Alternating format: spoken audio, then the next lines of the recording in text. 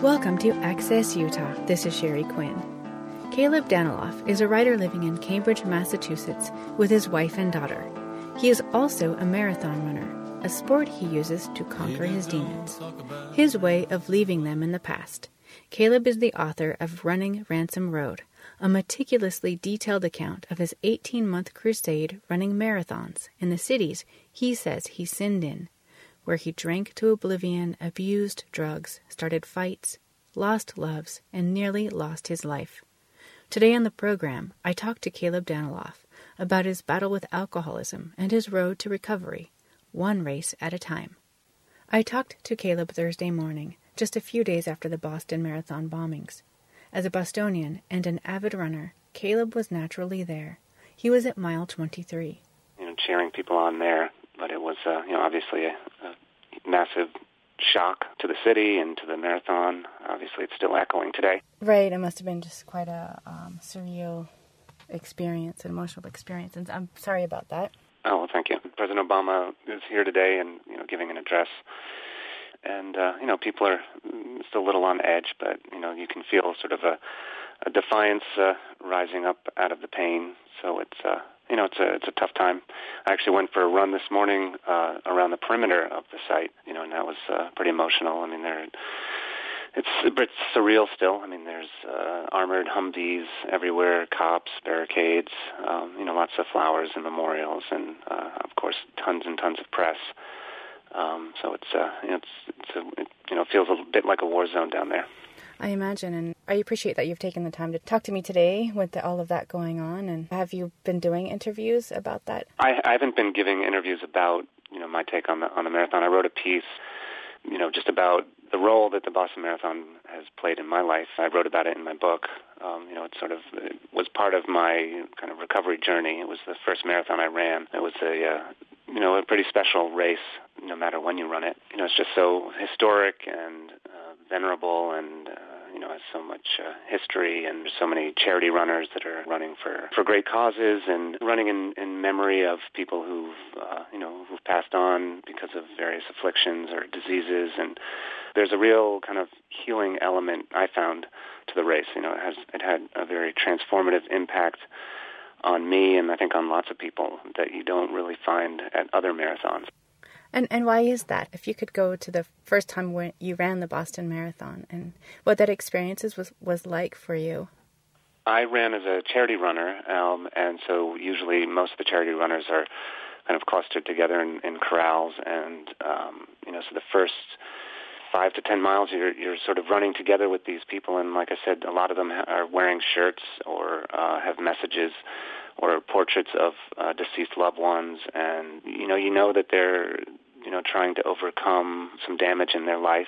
I was a drunk for about 15 years and drug abuser, and the marathon really sort of allows you to overcome yourself, to sort of conquer yourself. And Boston was one of my sinning grounds, and so I felt like, in running it become such a healing agent for me that sort of setting it against, multiplying it by 5 times and setting it against the landscape of my past, had sort of an impact on me, it was symbolic on a lot of levels, but, it was transformative. I felt softened and capable by the end of the race. So, in that way it was very special. And I soon, I had this goal to break 4 hours, and I completely sort of threw that out the window once I got running. And, the fans are incredible. I mean, it's wall-to-wall people are out there cheering you on, handing you food and drink. And, it's a very, very communal experience, and running is such a solitary activity, and so running a marathon, and particularly the Boston Marathon, it's just it brings everyone together. It's just sort of this massive beating heart that everyone's part of. Shaking like a ladder to the sun, makes me feel like a madman on the run.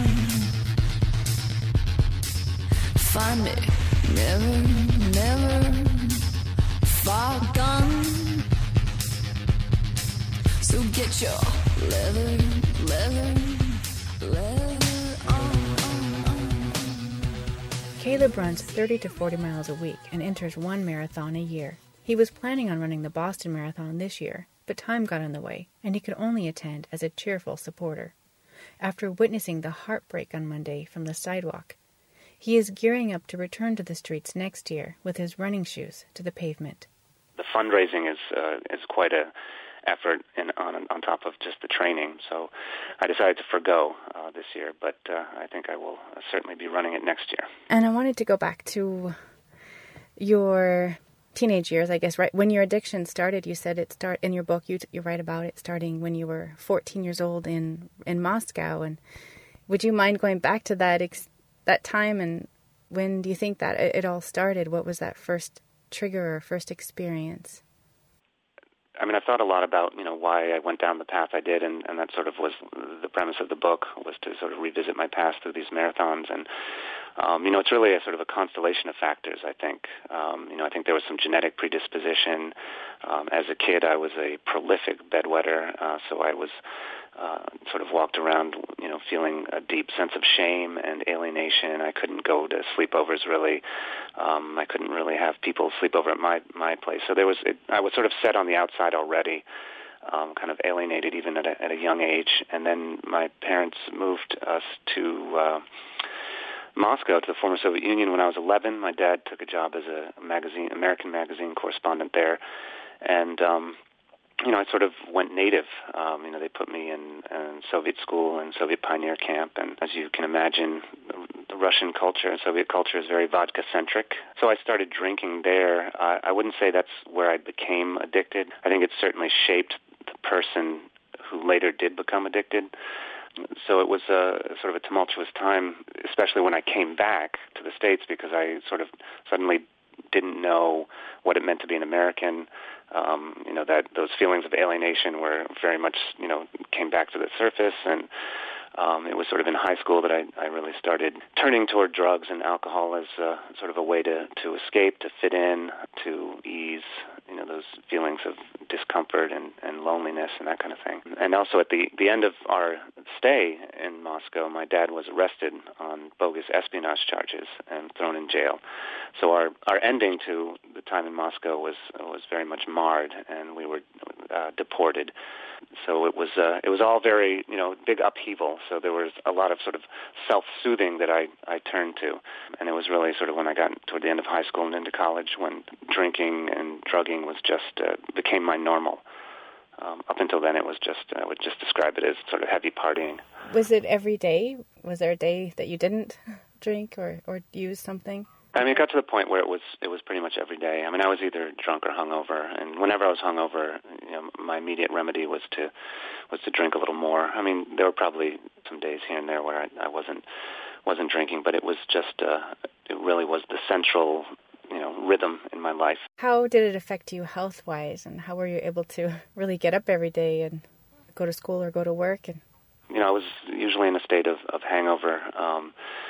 So I felt a bit shaky, a bit nervous. I mean, it had, totally the opposite effect of what I intended it to have. I probably became more sort of insecure and nervous, and the only way to counter that was to drink more, and then, so it was just sort of this vicious cycle. But, I also, at the same time, was a heavy smoker, and I'd get winded going upstairs. I didn't eat properly. I was super skinny. I had 19 cavities my freshman year in college. I wasn't the picture of health by any means, but I didn't care. It wasn't something that I really cared about at the time. How was your family reacting around you and your friends? And did you have many friends? Because I imagine you pushed a lot of people away. And you describe several scenes in the book of interactions with friends and fights. And yeah, I probably did push a lot of friends away. My family, they were aware, that I was, a heavy drinker, and they tried to, my parents tried to intervene, and it was more sort of in an old school fashion. It was very confrontational, and, to me that felt like it was judgmental.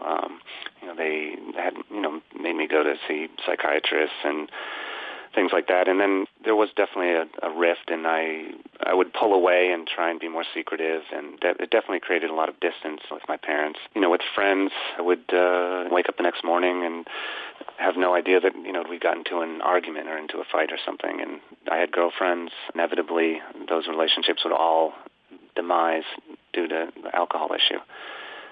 So it wasn't very fruitful in the relationship department. What was it that changed your mind to go down a different path? I didn't really have, I'd say, like a moment of epiphany. I think I was, as you often hear drunks say that, they got sick and tired of being sick and tired. That was certainly a factor. I was in a relationship with a woman who's now my wife, and she had a young daughter. And that relationship was going down the same path as all the other ones. And this time, though, there was a child involved. So that sort of gave me extra pause, and I knew that there's no way that there'd be any sort of real future with that relationship. So I got to the point where I knew that if I didn't change the direction of my life, it was just going to go downhill very fast and wasn't going to end well. And I just knew I had to change, and so I did. How old were you when you first started running, and what was that first run like? How challenging was it? It was probably 3 years into sobriety when I started running. I'd started off by swimming. I really loved swimming. I loved sort of being underwater, and all the senses are muted, and there was something sort of peaceful, almost primordial about it. But I developed these ear infections that kept getting in the way. I should backtrack and say that sort of the reason that I went down the fitness path in the first place was really kind of almost out of vanity, because after I quit drinking, I quit smoking, I put on like 30 pounds, and I saw a picture of myself like on the beach, and I was horrified at like what I'd become, and even though I'd quit drinking, sort of how I had ended up, and so I wanted to do something about it. And so I found the pool, and that was working for a while. And after the ear infections, I just tried the rowing machine, and then I hopped on a treadmill and was just sort of fast walking, and I tried running for a couple minutes, and and there was something about it that I liked that sort of clicked with me. It was sort of that almost the symbolic feeling of moving forward physically, and and then eventually sort of psychologically.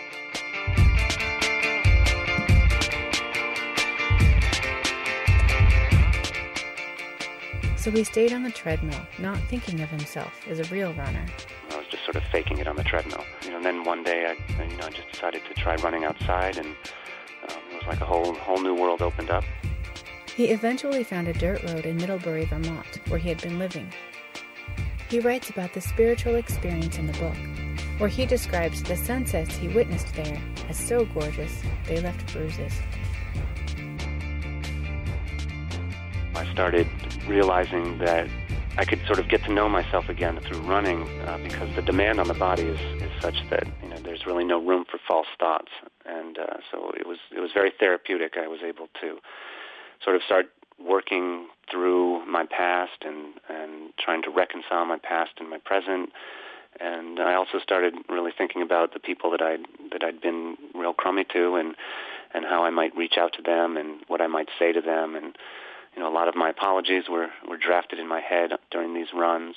It soon became, sort of a confessional and a therapist couch and a pharmacy counter at the same time. I just felt that I'd found something that opened up something inside me where I could sort of get down to the root of things.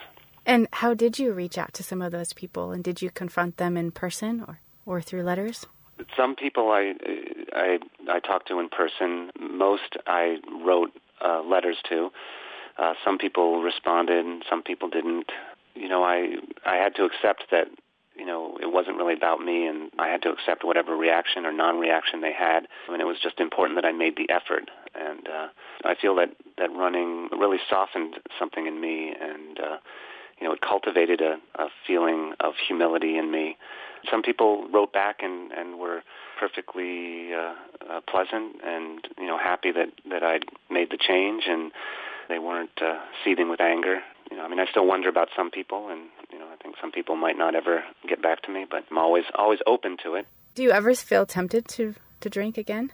Not really. Every once in a while, I'll think, it'd be real sweet to have a beer after mowing the lawn for a couple hours, sitting on a porch with a friend or something like that. It's very appealing, but I don't feel any pull toward that. It's been 14 years, and not drinking has become as normal as as drinking used to be. I mean, I feel pretty solid. What cities were the most impactful and meaningful to you running through, and which ones maybe were the most treacherous in your drinking days? Well, Boston and New York were places where I also did a lot of coke, and for me, cocaine was almost a drinking tool. It just allowed me to stay up for days on end drinking, and I really got into that. And so Boston and New York had that sort of element. Moscow was treacherous physically. And it was also actually, that was the one place where I went back, where you asked earlier about being tempted, where it was I felt a challenge to my sobriety, because my Russian friends were all, a couple of them had become hardcore alcoholics, and a Russian alcoholic can be pretty extreme, and so I was sort of faced with that when I went to Moscow to run the marathon, and at one point I even thought, it would be so much easier, and things would be so much calmer, and we would all connect so much better, if I just did one shot and just eased the weirdness. But ultimately I did not. But so that was a little treacherous sobriety-wise, and the marathon itself physically was quite challenging. It was like 4 out and backs, so it was you saw the same thing over and over, so it was really sort of mind-numbing. And there were all kinds of absurd mishaps, like they ran out of water at a couple stations, they were rationing water at another station. Our bib numbers, almost all of the bib numbers disintegrated because they were made on this really cheap paper, and so it was definitely one of the more interesting marathons that I ran.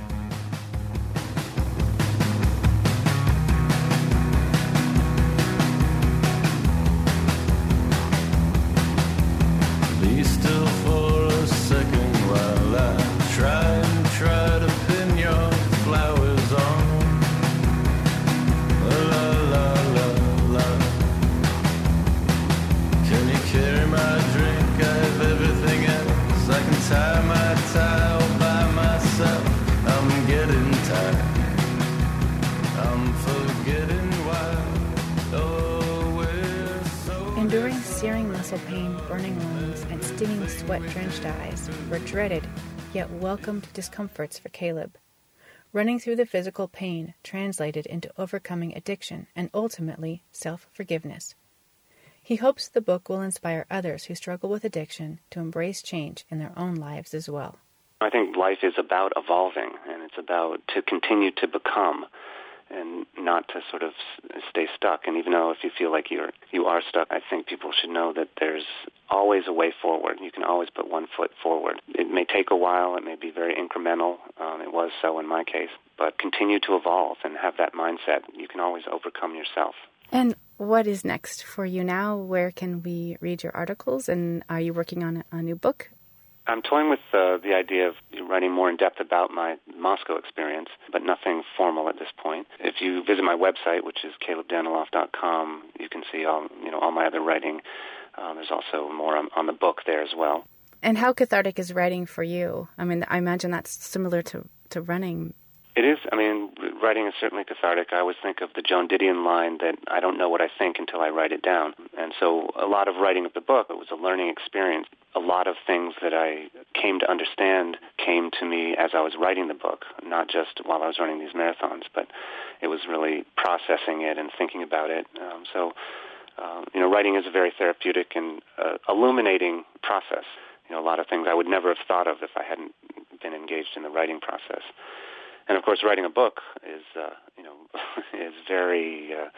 can be very taxing, and so it is very similar to the endurance that you need for a marathon. It's more like an ultra marathon, writing a book. You think you're young, you're middle class. They say it doesn't matter. 15 blues. In his book, Running Ransom Road, Caleb Daniloff openly shares his old life of self-destruction and how he ran his way out into redemption. He is now an accomplished runner and writer with a proud family. Everything is good and the way it should be. Caleb urges listeners to support victims of the Boston Marathon through the One Fund Foundation. Over $10 million has already been raised by the charity. More information is available online at onefundboston.org. Show moral and spiritual support for a city going through hard times right now. Thank you for listening. Sheri Quinn, Access Utah. Something Sometimes you stay in bed. Sometimes you go la-di-da-di-da-di-da-da until your eyes roll back into your head. Your mind is racing like a pro now. Oh my God, it doesn't mean a lot to you. One time you were blowing young ruffian. Oh my God. Support for Utah Public Radio is provided by Messina Wildlife Management, manufacturer of organic animal repellents under the Animal Stopper name. Retailer location and other information is at stopanimaldamage.com. Waste not. Install a rain sensor on your irrigation controller so your system won't run when it's raining. Also, install water-wise fixtures and appliances. Waste Not is made possible by the Logan City Public Works Water Conservation Department. Information at loganutah.org/publicworks.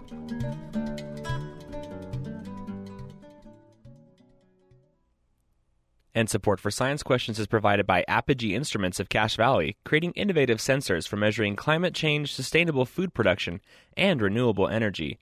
More information is at apogeeinstruments.com.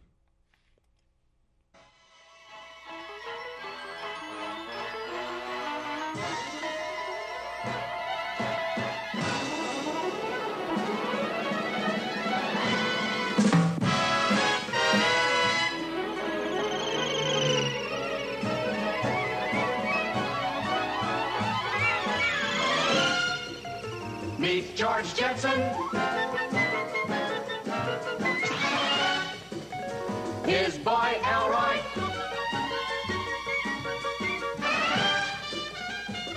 We have not reached the technological lifestyle of the famous 1960s cartoon family, the Jetsons, yet. According to mechanical engineers Walter Holmans and Sarah Bamberg, the robots are coming. And engineers are getting us closer to a society that could make even the Jetsons look old school.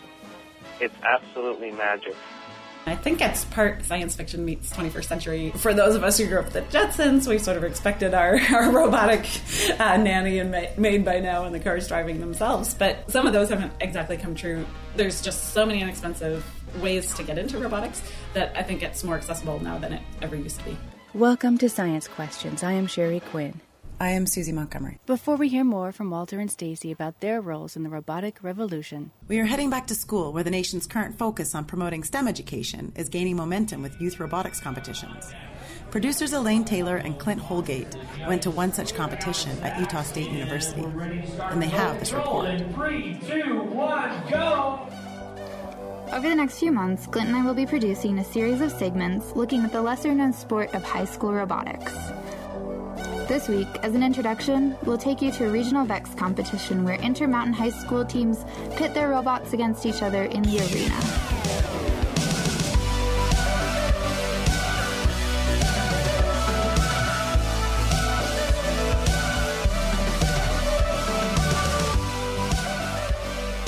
Is it stressful for you to be here watching them?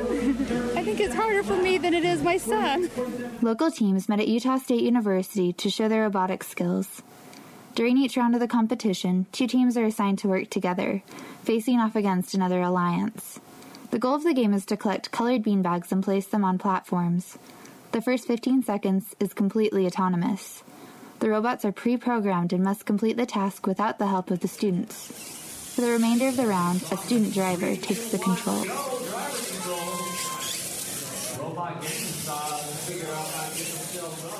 As the round comes to an end, the refs count the number of beanbags in the trough to determine the winner. My teammates. How did your match go?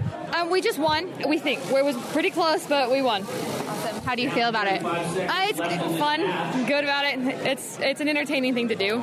But the satisfaction of winning isn't the only thing the students get out of the program. Do you want to go into something that has to do with engineering or robotics in the future?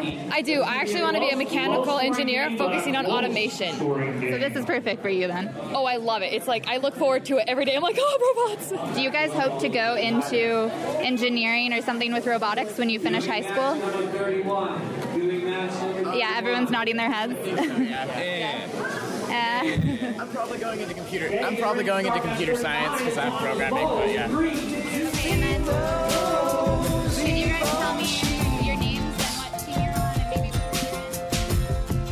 I know she can be them. Oh, your she-men, they don't believe me.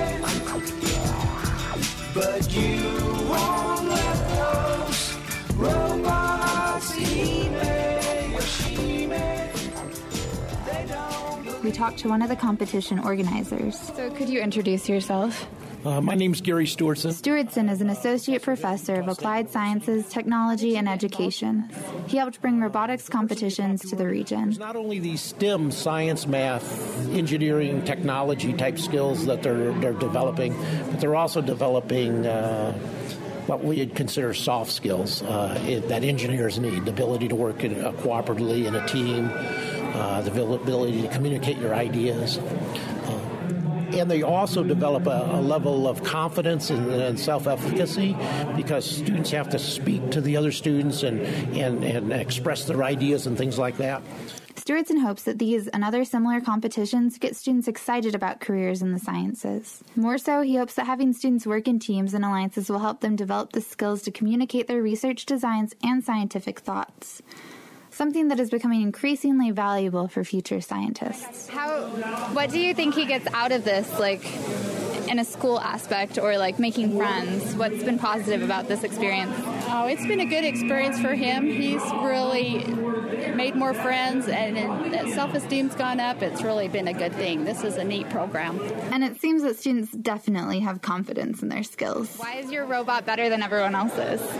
Well, it's faster, it's lighter. It can do everything, basically. If you notice, if you look at the field, there's troughs, high goals, and floor tiles that you can score on. We do all of that. We can score and de-score in every way, everywhere. We can go under the troughs, onto their side. We can just do everything, which makes us the best.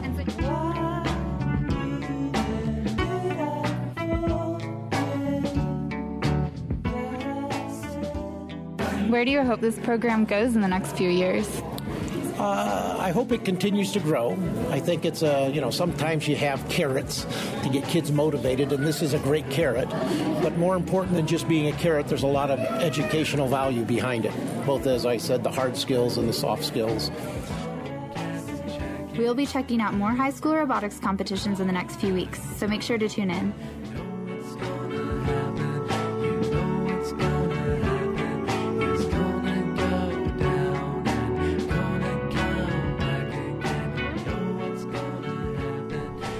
Some of the students Elaine and Clint talked to are on their way to the VEX Robotics World Championship in Anaheim, California. That starts April 17th.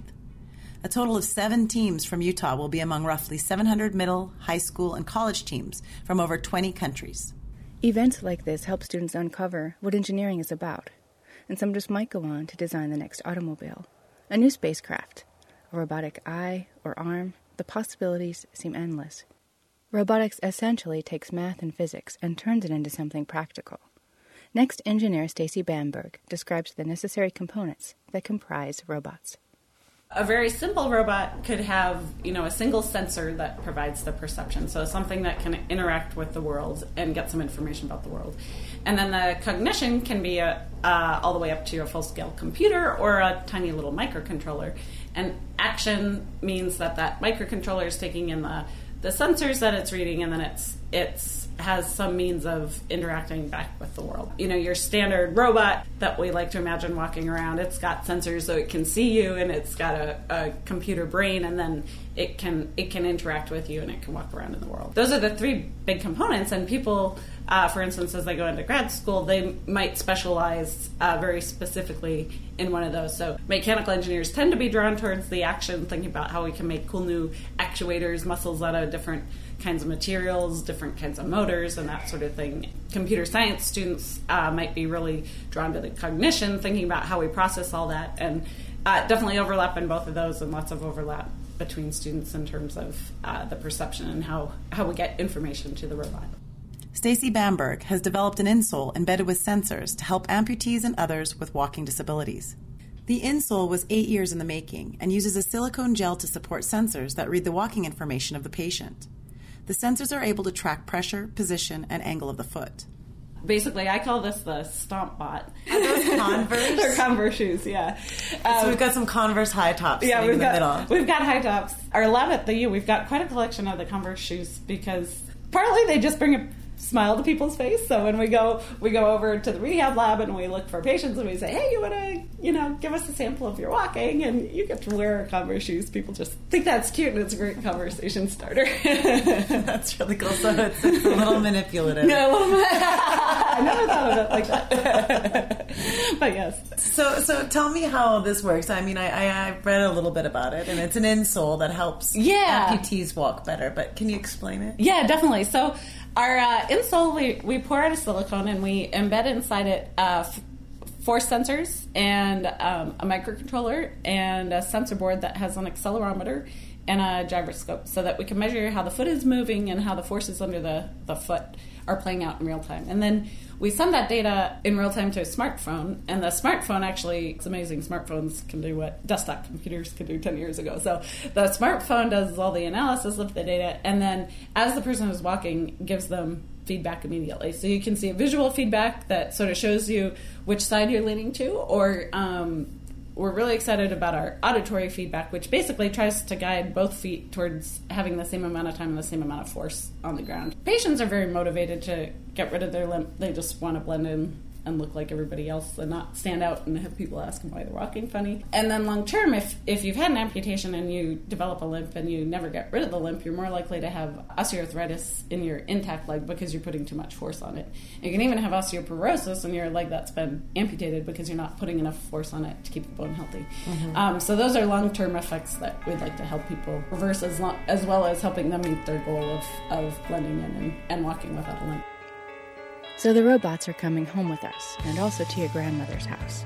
We are living longer, and by 2030, there will be about 72.1 million older persons. Both demographically, if we look at the fact that in the U.S. our population is aging, and so we've got the baby boomer generation who are, they want to be independent, they want to live on their own. But there's so many of them, we're going to have to figure out how to get them tools that they can use to stay in their homes independently for longer, and whether that's something they swallow, something they interact with, the robot who helps them at home.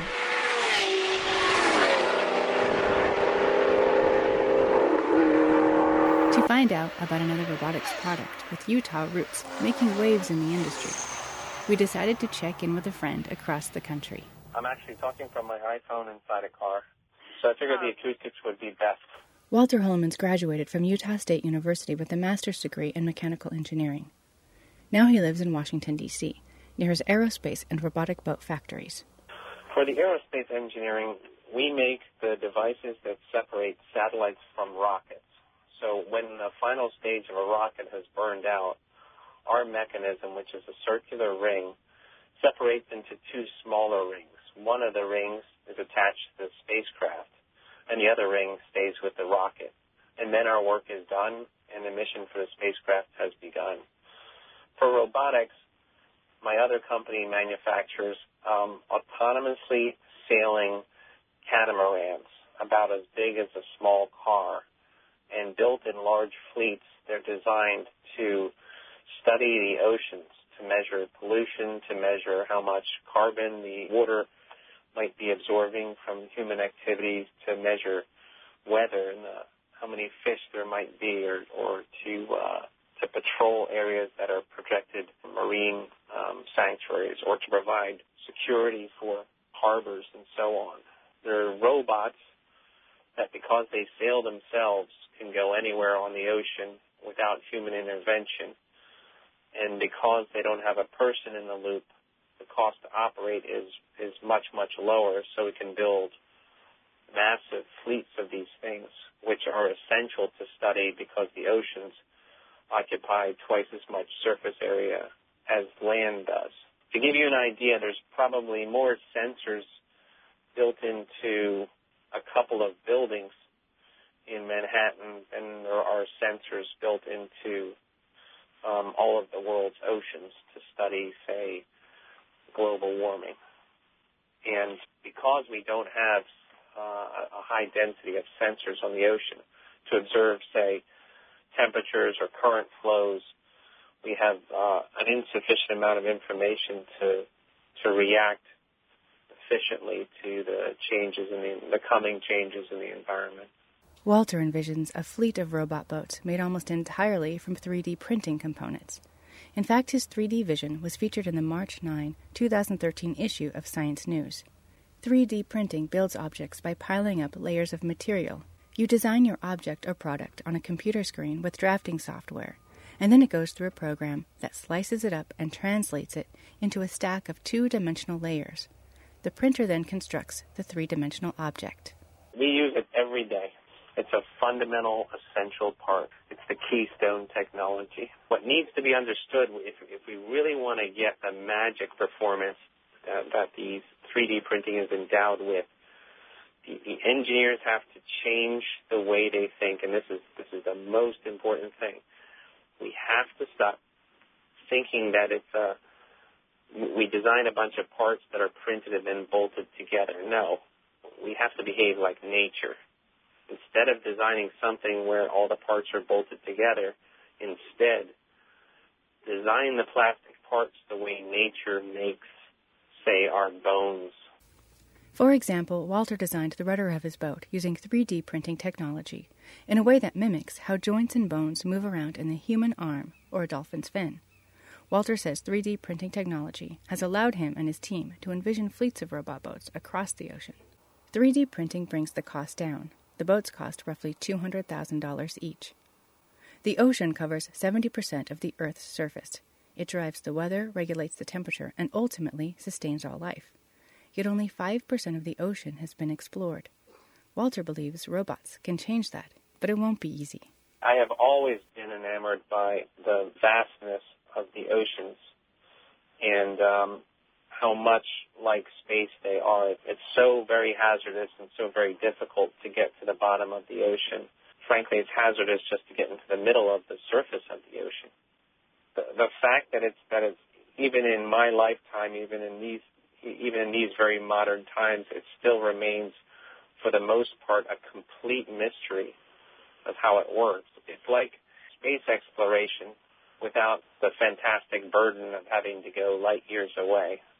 I mean, we understand far more about the surface of Venus than we understand about the surface of the ocean, the surface that's below the water, because we can see through the clouds of Venus with radar. But water is utterly impenetrable to radar or any other radio. That's why nuclear submarines can hide underwater. You can't detect them because you cannot use radio, any radio frequency or any light or any X-rays or any cosmic rays to see into the oceans. They're just a complete mystery unless you actually go there with either a sensor or an actual person in say, a submarine to study them. And that's because of the pressures. Every 33 feet of seawater, that's 1 atmosphere of pressure. So we have 50 miles of atmosphere to give us 1 atmosphere of pressure. Water is so much more dense, it only takes 33 feet. The deepest part of the oceans is deeper than the Mount Everest is tall, and Mount Everest is about 30,000 feet. So, you can do the math. That's about 1,000 atmospheres or so, or more at the bottom of the ocean. It will crush anything that's imperfect. If you took a crystal ball, a perfect crystal ball that was, say, the size of a basketball, and it was filled with air at 1 atmosphere, and it was just perfectly sealed and heavier than water, and you let it sink to the bottom of the ocean, it would do fine. It wouldn't crack at all. It would be in pure compression.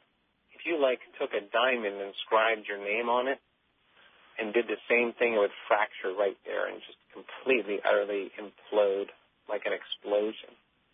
And so when they try to go to the bottom of the ocean, they use things like that, these perfect pieces of glass as windows, and then they use titanium inches thick, also formed into either cylinders or spheres, and even then, it's very, very risky. So it's in a sense, much, much more difficult to be an aquanaut than it is to be an astronaut. We have a lot of rockets, and we travel to space more often than we go to the bottom of the ocean. Not a lot of people are terribly interested in being at the bottom of the oceans other than scientists and things like geologists or marine biologists. You know, in space, of course, you get a bird's eye view of your adversary, or you get a very good place from which to broadcast radio or television. But at the bottom of the ocean, it doesn't matter what you do except setting off a nuclear weapon. Nobody can possibly detect your existence. So space has always enjoyed a great, obvious, high ground use. The bottoms of the ocean don't really do a lot for a lot of people other than biologists and geologists. Walter hopes to eventually launch 10,000 robot boats at once, equipped with 3 detectors. One that measures carbon dioxide in the atmosphere, one that measures carbon dioxide in the water, and one that measures the wind velocity at the surface. And if you know those 3 numbers, then you can calculate what rate carbon dioxide is leaving or entering the water or the atmosphere. And you'll need like 10,000 boats doing that for years so that you can gather enough data to inform climate scientists of information that they can calibrate their models with. And once they have that, then they can give policymakers very specific answers about when big trouble is going to happen. So if these models are very accurate, they can tell politicians that you can expect 3 degrees centigrade rise in, say, 3 decades, and because of that, Greenland is going to drain of ice, and because of that, the cod fisheries are going to collapse, and because of that, storms off of, say, Iceland are going to get severe, or Europe might go into a temporary cold snap where wheat harvest in, say, Ukraine might go down by 20%. Like, that's how important that stuff is. And it's dependent on a lot of things like the will of politicians and so on, but it's fundamentally dependent on what climate scientists and oceanographers can convince politicians of. Because the politicians know it's 20 years away. That's a near and present danger for them. And they all understand what happens when Russia or Ukraine might have, or India might have a 20% reduction in available wheat. And that's what we change the climate. That is the real problem. We all know the climate's changing. We don't feel a need to react because we think it's a century away, but that's a speculative prediction. It's based on an ignorance of how much CO2 is going into the water or coming out of the water, among other variables. And so we build a fleet of these boats. We can do it extremely cost-effectively, and they'll almost immediately begin to help us put certainty to our weather models, our long-term weather models. That's the first thing I would do. The second thing I would do is I would park a fleet of them off of the estuary coming out of the Pebble mine that's planned in Alaska, where a mining company plans to extract a very substantial amount of heavy metals from the very rich reserves there.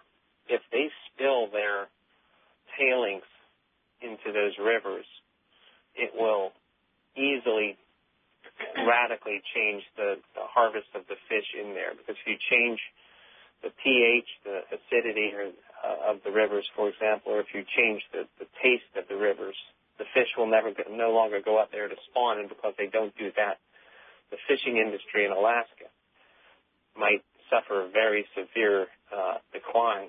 So by sending out a fleet of boats now, we can go there and measure the baseline, the background pollution of the area, which should be very pristine because there's very little mining activity right now, except for some very small-scale gold and other mineral prospectors.